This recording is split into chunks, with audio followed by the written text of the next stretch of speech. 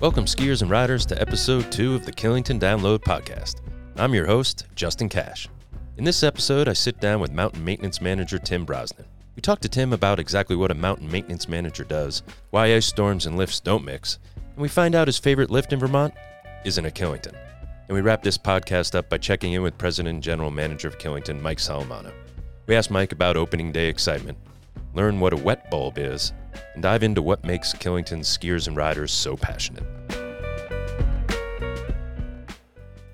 First up on the podcast, I'm joined by Amy Laramie, Director of Communications, Events, and Special Projects for Killington Resort.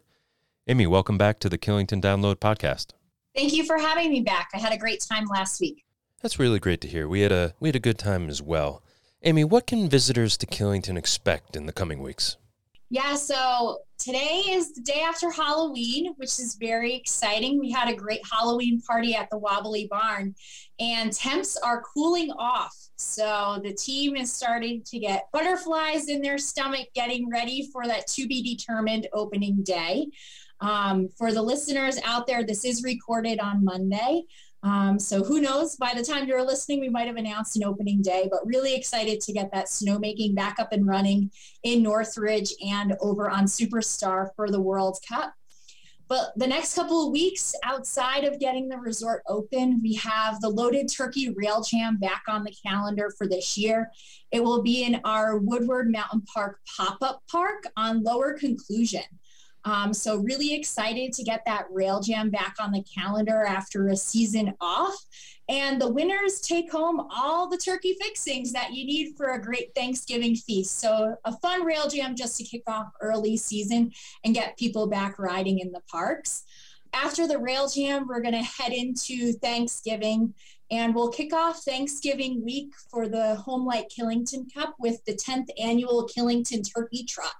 That's a community event. It's a 5K walk run, and proceeds go to benefit local charities. So if you're looking to get out and exercise before you eat that big turkey feast, sign up for the Turkey Trot. It's a great day on the Killington roads.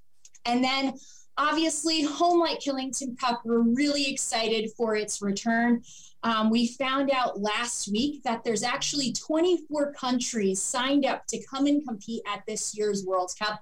That's the most countries we've ever seen, with some brand new ones on the horizon, with about just under 100 athletes competing. We think there's great excitement with it being an Olympic year this year. And really excited to have those athletes race on Superstar. Again, although we're not kicking off Friday with our big presentation and fireworks, we still have a really exciting vendor village for all attendees, as well as entertainment. We plan to announce entertainment early next week, shooting for that November 8th date. So please stay tuned for our entertainment acts that will be happening on the Bud Light Seltzer concert stage. Just a reminder for the Home Light Killington Cup, if you are coming this year, please remember your mask. That will be needed on public transportation and all of the shuttles. You will also need a ticket, but again, the general admission entry fee is only $5, and the proceeds from general admission go to the Killington World Cup Foundation. In order to enter that venue for this year, you'll also need to show proof of vaccination or a negative COVID test within 72 hours. Although we are limiting the crowds this year, we do still expect to have a very energetic and pretty large crowd for outdoors, with many people wanting to stand in a similar location in order to view the venue. So we want to make sure we have a safe event for all attending. All right, just for reference, this podcast is being recorded Monday, November 1st. And Amy, what was the date on the Turkey Trot again? The Killington Turkey Trot is on Thanksgiving Thursday, so November 25th. And the Rail Jam again? What date was that? And the Rail Jam is Saturday, November 20th. November 20th. Okay. There we have it, folks. Everything that's coming up in the month of November at Killington. Amy, thanks again for the updates.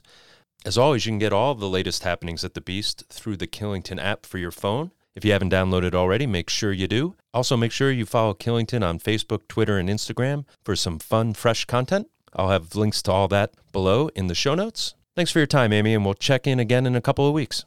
Thanks for having me. Look forward to seeing you guys on the slopes.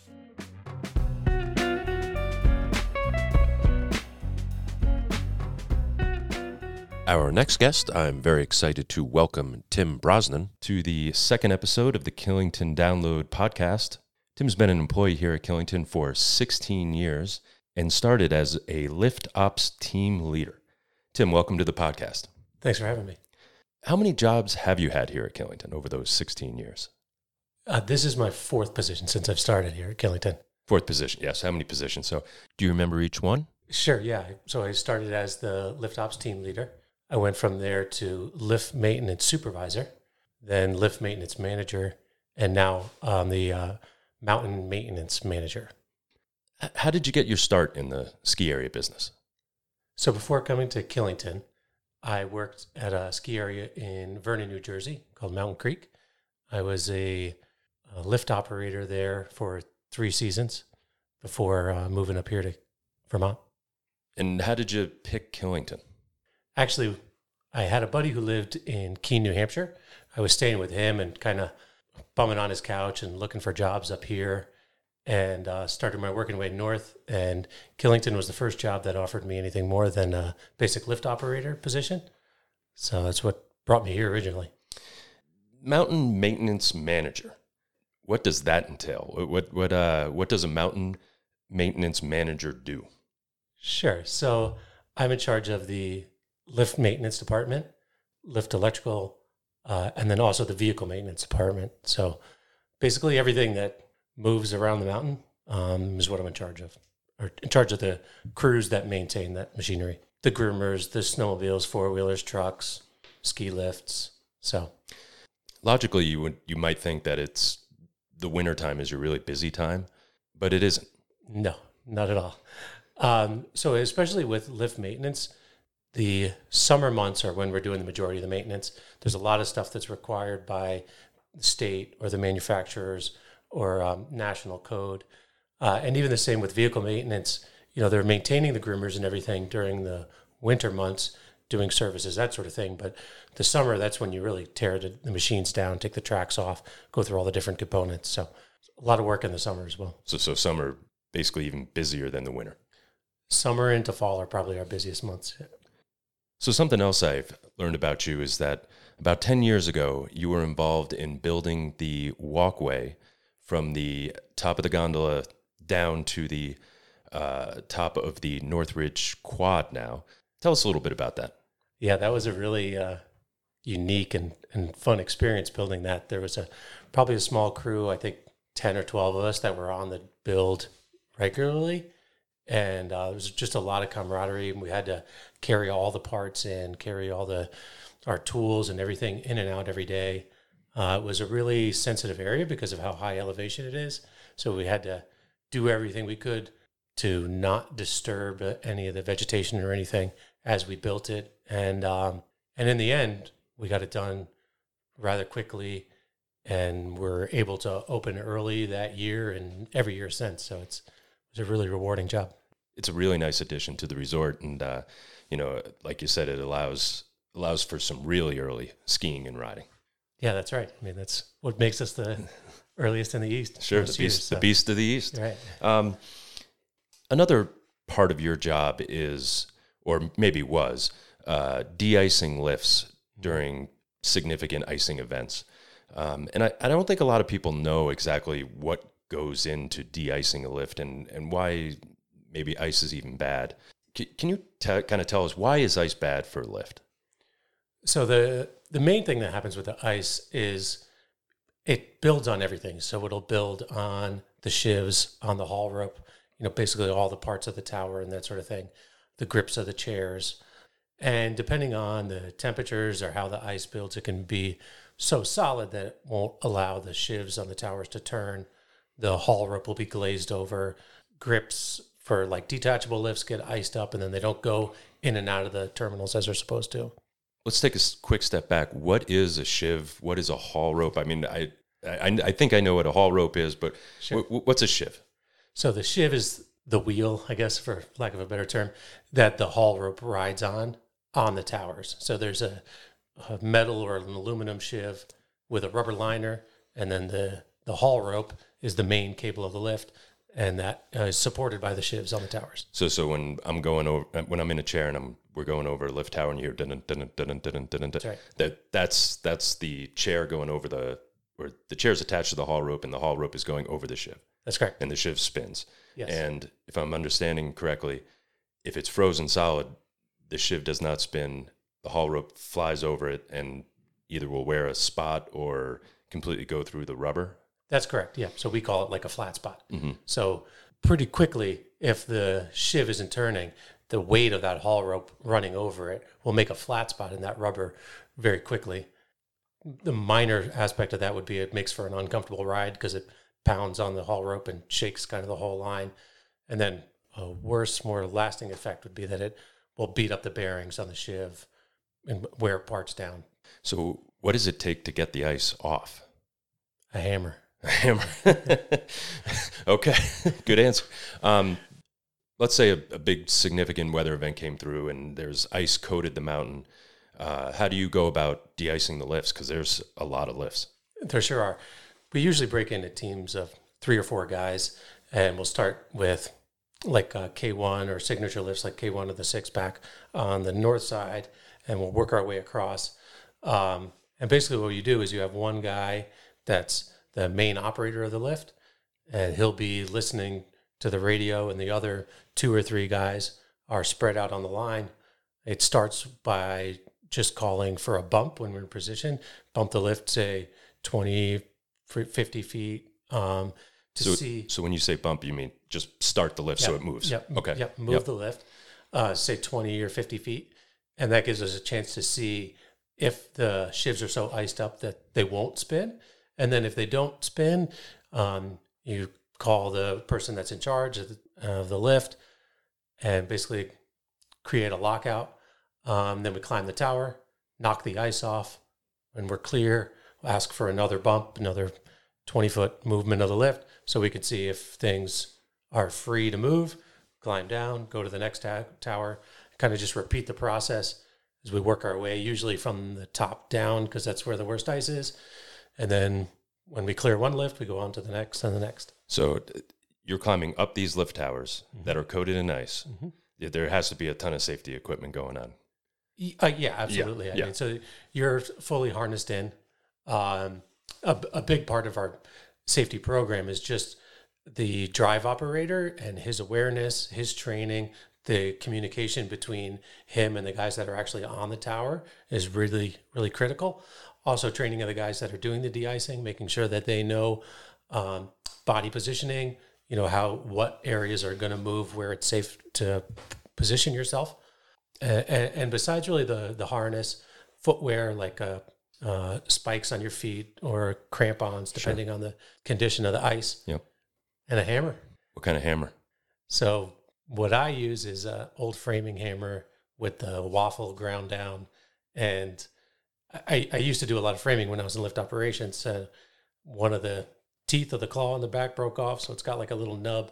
Everybody's kind of got their own way of doing it or what they like. Yeah. I like the framing hammer because it gives me a little extra reach. So. Gotcha. Maybe there's an ice event and then there's 6 inches of snow on top and people are chomping at the bit. They have the powder fever and they're waiting at the K1 and they don't understand why the lift's running or it might, open 10 minutes late. It's because people like you and your team are up there on top of the lift towers in, icy lift towers, just making it safe for them. Yes, absolutely. That's our main goal with everything in lift maintenance is guest safety, right? Making sure that the lift is safe to operate for them to load it and get up the hill and do what they love. Your team, and I know you have a little different position now, but the lift mechanic team seems like a very tight-knit group, and they take a bunch of pride moving skiers and riders up the mountain. Would you say that's correct? Yeah, absolutely. I mean, here at Killington and Pico, we have 30 lifts and about 18 mechanics, plus 7 lift electricians. And absolutely, they take a lot of pride in the work that they do. It's a really unique job. And that goes for every ski area, not just here at Killington. Sure. So you said 7 electricians.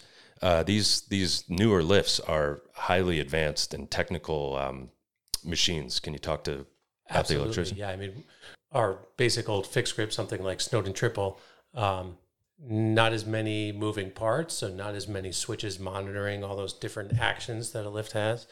Something like our new 6-pack, I think, has 7 variable frequency drives, for example, where a lift like Snowden Triple would have 1. Would you say you had a mentor here at Killington to help you, guide you through this career? Absolutely. Yeah, there's a few different ones through the years, but definitely Gene Syria would be a big mentor of mine since I've come to lift maintenance for sure. Yeah, he's. I think he's been here almost 40 years. He's 44 or 45 no this kidding. year, I think. Yeah. Wow, that's great. Yeah. So what keeps you here at Killington? I would say a lot of what keeps me here is the variety, really. When it comes to lift maintenance, there's different challenges every day, like de-icing or, like you said, the electrical issues. There's a lot of different moving parts. Also, just the culture of working at a ski area. The ability to go out and ski regularly, take a snowmobile to the top of the mountain often, and 4-wheelers and different things like that. So there's a lot of different things to enjoy by working here. So the job isn't all about being up on the mountain in horrible icy conditions. It probably lends itself to some other great, cool moments as well. Yeah, I mean, there's definitely something to be said just for the scenery in general, right? Like, you have those mornings where it's all clouded in and things like that, but sometimes you're above the clouds. So those are some of the coolest mornings where maybe the only thing you see is it looks like little islands in the distance. The sun is up, so down below us is all clouds and looks like a miserable day, but you get up to a certain elevation and it looks like you're looking over the ocean or something like that with Sure. a couple little peaks. I've been up at the peak a few times when you have the undercast and the undercast, and it's just magical. It's really kind of cool. Maybe see Pico kind of popping out. Yeah, that's right. Got a couple of kind of more fun, fast questions. Fixed grip or detached? Fixed. Why? From a maintenance standpoint, it's so much easier. So many less moving parts. Sure. So it's a lot easier to maintain. I don't know. I enjoy the lift ride too, right? It's a little moment to relax. I don't mind the slower lifts sometimes because it's just, I don't mind riding the lift. People want some people are really anxious to get to the top and rip more runs. But for me, it's kind of just like being outdoors and on the mountain. Right. Exactly. And another thing would be, on a busy day when there's a huge line at K1 or the 6-pack, you can jump right on the triple or Canyon Quad or that sort of thing. So speaking of the 6-pack, it's like the Cadillac of chairs, right? Like it's cushy chairs and it's got a bubble, keep the elements out. Yeah. What's your take on the 6-pack? As a customer? Sure. I like it. Okay. It's nice to pull the bubble down every now and then on the cold days. From a maintenance standpoint, it's a lot of work. Just with the bubble, the design of the chair and everything like that, there's a lot more maintenance that has to go into it. And it takes our crew quite a bit of time to do that. And how many total lifts here at Killington? With Pico is 30. 30. Yeah. Wow. And you have only a team of how many mechanics? 18. 18. More lifts than mechanics. Yes. Mm. Right. Well, you factor in some of them are like the 30 counts the carpets. Sure. And surface lifts, that sort of thing, which certainly don't take as much maintenance. But yeah, we have, 3 gondolas, a 6-pack, I don't even know, 10 detached quads or something like that. So you said 3 gondolas, so you count each section of the Skyship as a gondola? Well, yes, they are. Yeah. So there's 2 separate lifts with 2 separate drives, 2 separate haul ropes, totally different systems. And then like what we do on a daily basis is we launch by putting all the cabins out on one, get it totally ready, put all the cabins out on the other one, get it completely ready. And then the last thing we do is tie the 2 lifts together so the cabins go straight. No kidding. I never knew that. I always thought it was just one. I know it hops off the line at Needle's Eye base. Right. But I didn't realize you considered it 2 full different. Yep. No. Right. Because they can run completely independent of each other. Yeah. Sometimes early season or late season, just the stage 2, this from Needle's Eye area, like you said, up will be running. But so yeah, they're totally separate lifts. Okay. All right. You learn something new every day. Favorite lift to ride? Formerly Snowden Quad. Do you ever go over to Is it Southridge? Is that what we're calling it? I like Southridge. Yeah. Yeah, I do. That. And to be perfectly honest, my favorite chairlift to ride is the single chair at Mad River Glen. Oh, okay. I waffle on the single chair at Mad River because it's like you get on and it's nice, but then you're looking around and say like, hey, how's your day going? Like, yeah, I got no one to talk to until you get to that mid station and the guy's playing the music, and you're like, all right. But I will say it keeps the snow really nice at Mad River when they have snow. Yeah, when they have. So that's a whole nother topic. Right. So what your favorite run here at Killington?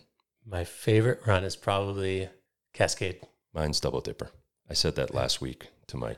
I think Mike's favorite run was Mike Salamano was Cascade as well. Oh yeah. Do you have a favorite spot for a beer after work? Moguls. I haven't been there in years. I to be honest, I haven't either since I have kids, but okay. I like the owners and just like the place in general. Sure. Speaking of kids, we talked off air a while back about, skiing with your kids and how it opens up, kind of helps you kind of rediscover the mountain. Right. Talk to me about that. Yeah, no, absolutely. It's been a big rediscovery for me. As a family, we ski every Sunday over at Pico, which we love.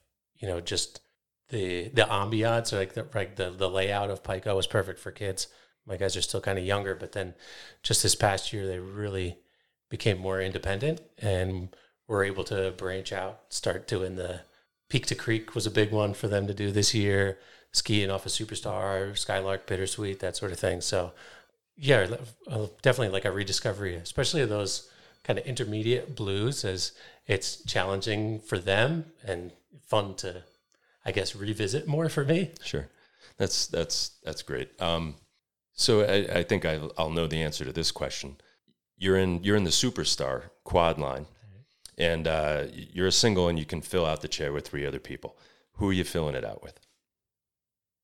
Yeah, I'm filling it out with my 2 boys and my wife for sure. Good answer. Yeah, thanks. Good answer. You were recently quoted and highlighted in a news story at 4241stories.killington.com. Yep. Have you had a chance to look at it yet? Yeah, I checked it out the other day. Did you like it? Yeah, it's pretty good. How about the spinning hammer? Did you dig that? It's not my hammer. I know. Okay. And on that note, Tim, thank you very much for joining us today on the podcast. You can check out Tim's story on 4241stories.killington.com. The title is Slippery Slopes. It's right there on the home screen. Check that out if you will. Tim, thanks again, and we'll see you on the slopes soon. Awesome. Thank you.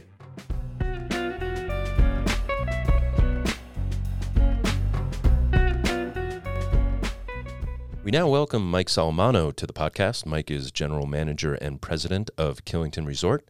He was also featured in episode 1. If you haven't listened to that, I recommend it. Mike, thanks for taking the time once again to come on the podcast. Glad to be here. So by the time people get to listen to this, there's a good chance that Killington is open for this season. What does opening day mean to you?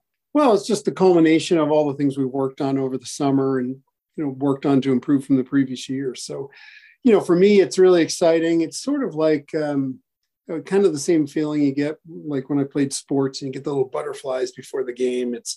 It's finally here. And once the guns are going and everyone shows up, it's pretty awesome. And it also just kind of sets the tone for the season. Will you take a few runs on opening day? Of course. Got to get a couple runs in first day up on Rime. It's always fun. It is always fun. On that opening day, people get in line. The word spreads that it's going to open, and people get in line really early, and they're so jazzed, and there's such an energy. What do you think drives that passion? That it seems so unique to Killington. I think part of it comes from one piece is the terrain that we have at Killington, so different than others in the East. I think it brings a group that really wants to really challenge themselves and end up in this area. So I think some degree you naturally get a group that's a little more hardcore and really into skiing and riding. And therefore, when we're ready to go, they show up and they're pretty excited. For a few years, Killington kind of went away from, opening early. What led to bringing that back, being the first to open? We sat around with the management team thinking about what we could do to reinvent Killington. And that was really one of the more basic things. That's what makes Killington great. That is really a differentiator from us from the rest of the competition in the East Coast, that we have the ability to open early and stay open late because of our terrain and our snowmaking. And the fact that we weren't really using that competitive advantage just didn't make a lot of sense to the team. And so we decided to get focused back on being the first to open. And I would just say, it's not really about the first to open. It's usually us or Sunday River or some other resorts that do that. And we're a little less focused on being the first to open now. We want to make sure we open with some quality product, but we just want to make sure we get open as soon as we can. I know it takes a massive team to open for the season, from the snowmakers to the lift ops that get people up to the top of Rime. Do people ever take you aside and thank you personally? Yeah, I mean, it happens pretty much every day, especially early season. That first day, people are so excited. And, that's what I always want them, to really thank the rest of the team. As I mentioned in the last podcast, I'm probably the one doing the least amount of work to get us open. And, I always say, go over and tell the snowmaker, go talk to the lift attendant, thank them, and I think that's great for our team to hear from our guests that they appreciate them, right? And sometimes they're working in really hard conditions. And it's really nice for our team to hear from our guests that they appreciate them. Something that perhaps maybe some of the listeners don't know about is the 100-Day Club. Can you give us kind of a really quick, brief overview on what the 100-Day Club is? Yeah, so really about 9 years ago, one of our skiers, Rob Kovaleski, had sent me a message that it was his 100th day and he wanted to take a picture. He asked me if I would meet him at Bear Mountain and take a picture with him. And so I met him and we took our picture, and I came back and I asked our marketing team, wow, that seems crazy. How many people ski 100 days? And, we looked into it for that year, and it turned out that there were about 25 people that year that skied 100 days. And we thought that's pretty amazing. And we should really come up with a way to recognize that group. How many people do ski 100 days? Because that seems like a lot of skiing. Yeah, I mean, so we implemented this 100-Day Club where you get a 100-Day Club hat and a sticker and some other things that you can only get if you're in the club. You had to actually ski that many days, and you can't buy it. So we thought that would be kind of a cool thing. And as more people found out about it, more people been joining, and it's been growing every year. And actually last year with COVID, a lot of people were in town. So we got to over 400 people skied 100 days last year. The other thing that's interesting about last year is it tells us a lot of people were cheating when they were supposed to be on Zoom calls, because it's pretty impossible to ski 100 days and actually be working. So we know that all those employers out there should be a little careful when they think their person's working remotely. Well, maybe, since they're working remotely, maybe they just slip out for lunch. A lunchtime ski is a beautiful thing, or dip out of the office. Exactly. I'm only kidding. No, a lot of people figured out how to do it, right? And I think that's great. If you can, that's pretty awesome if they can figure out a way to go out and enjoy their lunchtime on the mountain and then get back and be productive. It's truly a testament to perhaps how great the sport of skiing and snowboarding is. For people to want to do it every day for 100 straight days or however many straight days over the season. I think that's what makes our sport kind of special. Yeah, it's interesting. If you look back, even last year, I think on day 100 means the first 100 days of skiing, we had about 20. I think we had 20 people that skied every day. So end of the year, we're usually around 200 days. We had 5 people that skied every day. And if you've seen what the weather's like here on certain days, it's probably harder to go ski on a couple of the rougher days than it is to go to work. So that's a pretty big commitment for that team. So you said the 100-Day Club started 9 years ago. Has there been anybody that has been a 9-time 100-Day Clubber? Yeah, we actually have 11 people that have been in the 100-Day Club all of the first 9 years. So we're hoping they can make it into the 10-year anniversary this year, and we'll have some pretty cool prizes for them. 10 by 10. That's a minimum of 1,000 days of skiing in 10 years, and probably closer to 2,000 for some of them, I would imagine. Yeah, a lot of them are way over, 100 days. Sure. So is the plan for opening day to be open top to bottom? No, we're going to go back to our plan where we use the walkway. I mean, we could, last year because of COVID, we decided to delay opening day a little bit, and we decided to wait till we got all the way snowmaking all the way down to the bottom, and we ran multiple lifts. But, our customers, as we talked about, are so passionate. They want to get out. And so, we know we can make snow up in the Rime area and let people walk on the walkway up and down, and people like to do that. So we're planning to go back to that model, and we think that's the right thing. And generally we do that because we need to make snow up there anyway. And it takes more time to get all the way down to the bottom. And we want people to be able to go enjoy it instead of it just sitting there. So that's the plan. It's worked pretty well. I know some people like to wait till we have top to bottom, but for others, I like to say it's the most beautiful Stairmaster in the world. That it is. Are you excited for opening day? Like, do you get excited for opening day? Oh yeah. Opening day is amazing. It's just, as you said, people line up ahead of time. I mean, I say to our team, I'm like, we can't make snow too early this week if we're not able to get open, because if you start making snow, the group starts thinking we're going to open the next day, and people start lining up and they start calling in sick to work, and we kind of mess up people's schedules. So like, it's hard because we can't really project when we can open, because a lot of it depends on humidity and what the weather's going to be like. But the excitement is just so fun to see people showing up, and you get up there and people have gotten there in the middle of the night to be the first one on the line for the gondola. Do you know exactly how much time it takes to make enough snow to open? I mean, we've gotten open in 24 hours, but you really need around the clock good snowmaking temps. And we've got some really good temps this week, but during the day, they become pretty marginal. So I'm not thinking it's going to take a couple nights at least. So it's, definitely towards the end of the week, but we're not going to go crazy and try to let people ski on like fast grass, as we say. You probably discourage people from hiking up and skiing that fast grass. We do. We love people to go up and, do the uphill thing when we have more open. The problem is when we first open up, we've got a lot of equipment on the mountain. There's snowmaking guns everywhere. There's hoses everywhere. It's pretty dangerous. And so we really want to make sure people have or can wait till we can groom some of it out. The snow is also pretty sticky. People don't realize that you're making snow in really high humidity, as well as the fact that the pond that we're drawing out of is pretty warm. So, the snow is not optimal at that time. So we really need to do a little work on it to make it better. And it's not really great without putting a groomer on it first. I never really thought about that. The water that you're drawing is probably nowhere near freezing. So, I mean, that would certainly affect snowmaking. One of the things we talk about here a lot is, one is what is the temperature out, right? The second piece is what is the humidity out, because those two together create what's called a wet bulb, and the wet bulb tells us if we can make snow. And so obviously the lower the wet bulb, the better snowmaking is. So, that's why when it's not very humid, you can make snow at higher temperatures. And the other factor this time of year comes in is what is the temperature of the water coming in to make snow. So there's a lot of factors going on. And early season in November, it's definitely marginal a lot, and it's definitely more humid and than we'd like, but we can power through it. And power through it, the Killington Snowmakers will. Mike, thanks again for joining us on episode 2 of the Killington Download podcast, and we'll talk to you in a couple of weeks. Great. Look forward to seeing everybody on opening day. I look forward to being there as well. Thanks again for coming on.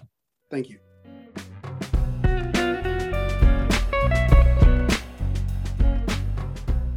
Ladies and gentlemen, that does it for episode 2 of the Killington Download podcast. We hope you enjoyed our conversation with Tim Brosnan. If you have, do us a favor and consider subscribing. And even better, write us a review. I'm Justin Cash. Thanks again for listening, and we look forward to seeing you at the Beast.